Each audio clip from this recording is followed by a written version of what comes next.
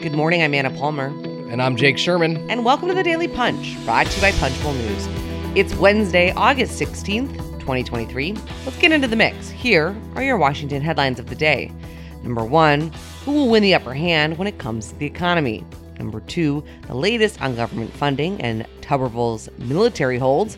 And number 3, how rich are senators? Really? All right, Jake, let's get into it. We have a top this morning in Punchbowl News AM looking at how both sides, both Democrats and Republicans, are trying to take advantage of the state of the economy. It's certainly going to be a major theme through the 2024 election, but it's a weird split screen with an even weirder economy. Brendan Peterson and John Bresnahan report. Yeah, so this is an interesting point by Brendan and Brez, which is that Republicans and Democrats believe they have an upper hand of the economy, right? Republicans think the economy is in the toilet, and Democrats are looking at it pretty rosily. And if you look at the stats, the data, every macro metric, as Brendan writes, unemployment, prices, growth is trending in the right direction. Investment is soaring in new factories. Consumer sentiment has improved, and economists have backed off their recession call for 2023.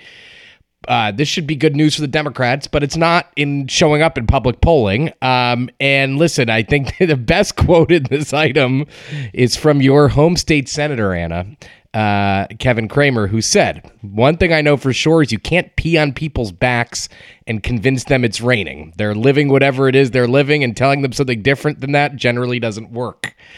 Is that it doesn't quite have the ring of "it's the economy, stupid." Well, this is like, it reminds me of we can get back to the podcast in a second here, but it reminds me of a lyric, actually a quote in a Phish movie called Bittersweet Motel from Rolling Stone, when Rolling Stone wrote that Phish could pee in their fans' ears and they would love it. But anyway, back to the economy. Wow, didn't know we were going to go there this morning, but hey.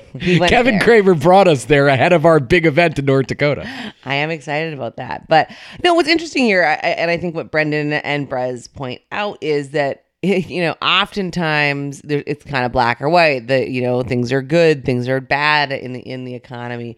But both sides have some legislative wins that they can point to. Obviously, there are more for Biden, but, whether it's the Democrats trying to tout the Inflation Reduction Act, the CHIPS bill, the $1 trillion infrastructure package, you've got Republicans saying they forced Biden to cut spending with the Fiscal Responsibility Act. Certainly expect Republicans to kind of hammer Democrats on inflation, higher prices. It's going to be one of the things that, is going to clearly be a central theme as Republicans that are elected try to make the case for them to keep in office, to keep Biden in check, keep Democrats in check. And certainly for Democrats, this is something we've talked about before in this context and beyond, that the Biden administration has really struggled to convince the American public to sell the accomplishments that they have, to actually take credit so that people understand what they think are their political victories. Yeah, it's a decade-long problem for Democrats, I would say. And but listen, I mean, just as a side note, I mean, if you are Republicans and you are running on restrictive, and you're running in a Biden district, and what you have to show for yourself is a bunch of culture war issues, I mean, that's a pretty, that's not a great message for them either. For some of them. All right, certainly something we are going to continue to watch. Let's move on to the number 2 story of the morning. We've got some updates here on government funding, on Senator Tommy Tuberville and his holds for military promotions. Of course, twice a week during the recess, the House and Senate hold pro forma sessions, which is an instance where one member gavels each chamber in and then quickly gavels out. It is also a chance for quote-hungry reporters to talk to members during these mostly quiet recess sessions, which is what our reporters did, particularly when it comes to government funding. An interesting look on where Senator Chris Van Hollen, the Democrat from Maryland and a top Senate appropriators, head is at, acknowledging, kind of the positive nature of the fact that Speaker Kevin McCarthy has acknowledged that a short-term continuing resolution is going to be necessary to fund the government past September.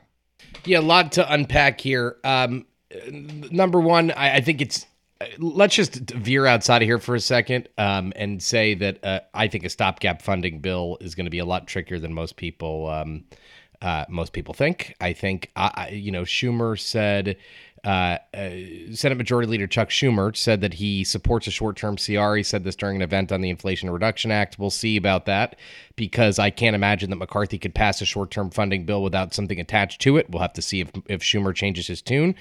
And interestingly enough, Morgan Griffith said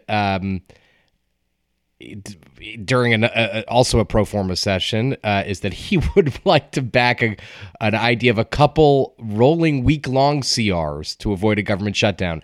Anna, let's just pause here for a second and say something. The U.S. government's debt just got downgraded because of fiscal hijinks, I guess we could call them. And now we're talking about rolling week-long CRs. I mean, Jesus, we are entering a month. I mean, we are, a couple weeks from September. This month is going to be so messy. Remember, in addition to this, FAA, Farm Bill, all of this stuff in September, the House comes back, I think, September 12th. And I keep saying this, but very, very, very, very skeptical that anything is going to get done in an orderly manner. Yeah, I have a feeling that Mr. Griffith, the Republican from Virginia, is in the minority when it comes to the strategy that rolling CRs is the best pathway forward. And I agree with you. I mean, I think, listen, I do think it's smart that McCarthy has started to lay out a strategy for his members, right? This conference call that we reported on earlier this week allows for people to kind of get their arms around the fact that that this is the strategy that he thinks is the best to employ. Whether or not he can get, to your point, the Conservative Freedom Caucus and others to stand behind him in this strategy is going to be is questionable. And I think the bigger question is, even if you had a short-term CR, how do you get yourselves to a place where the White House, the Senate, and the House are going to be on the same page for a longer-term funding bill? They are very, very, very far apart. All right, on that note, let's move on to the number 3 story of the morning. I'm just going to tee you up here, Jake, because this is all you all the time. Looking at members of Congress and their bank accounts. How rich are senators? Well, the answer, really rich. Yeah, this is fun. Brez and I were reminiscing yesterday, Anna, about how much. Do you remember back in the day that when we used to get these financial disclosures, we would carry them in boxes and spend like weeks going through them? It seems like you'd go down to the document room and you'd be so excited. I mean, all paper, obviously not digital. So now it's all digital and like no one pays attention besides me, it seems like. But anyhow, a couple interesting things from this year's financial disclosures in the Senate.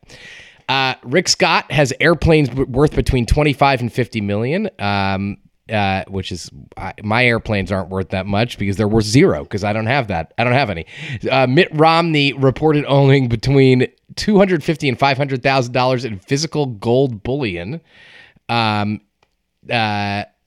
Here's some other interesting things here as I look through this. Tommy Tuberville earned $1,750 in royalties from his appearance in the 2009 movie The Blind Side, which has been in the news. Very interesting, given the current controversy. Yeah, it's been in the news for other reasons besides Tommy Tuberville in the last couple days. And something that I always like to take a look at. Ted Cruz reported more than $900, or about $900 in Astros tickets from Jeff Rowe, a political consultant, and Jonathan Newton of Houston. So very interesting. It's nice to be a senator, in my view, but not really, actually. It's kind of a tough job. But anyway, very interesting and something fun to do during recess. All right, before we let you run, want to note a couple of events that we are kicking off right in September, in addition to our sojourn to my home state of North Dakota. that first week of September. We are going to be doing a couple of events also in DC on September 19th. That's a Tuesday. We're interviewing Representative August Pfluger, the Republican of Texas, about news of the day, 5G leadership, and spectrum policy.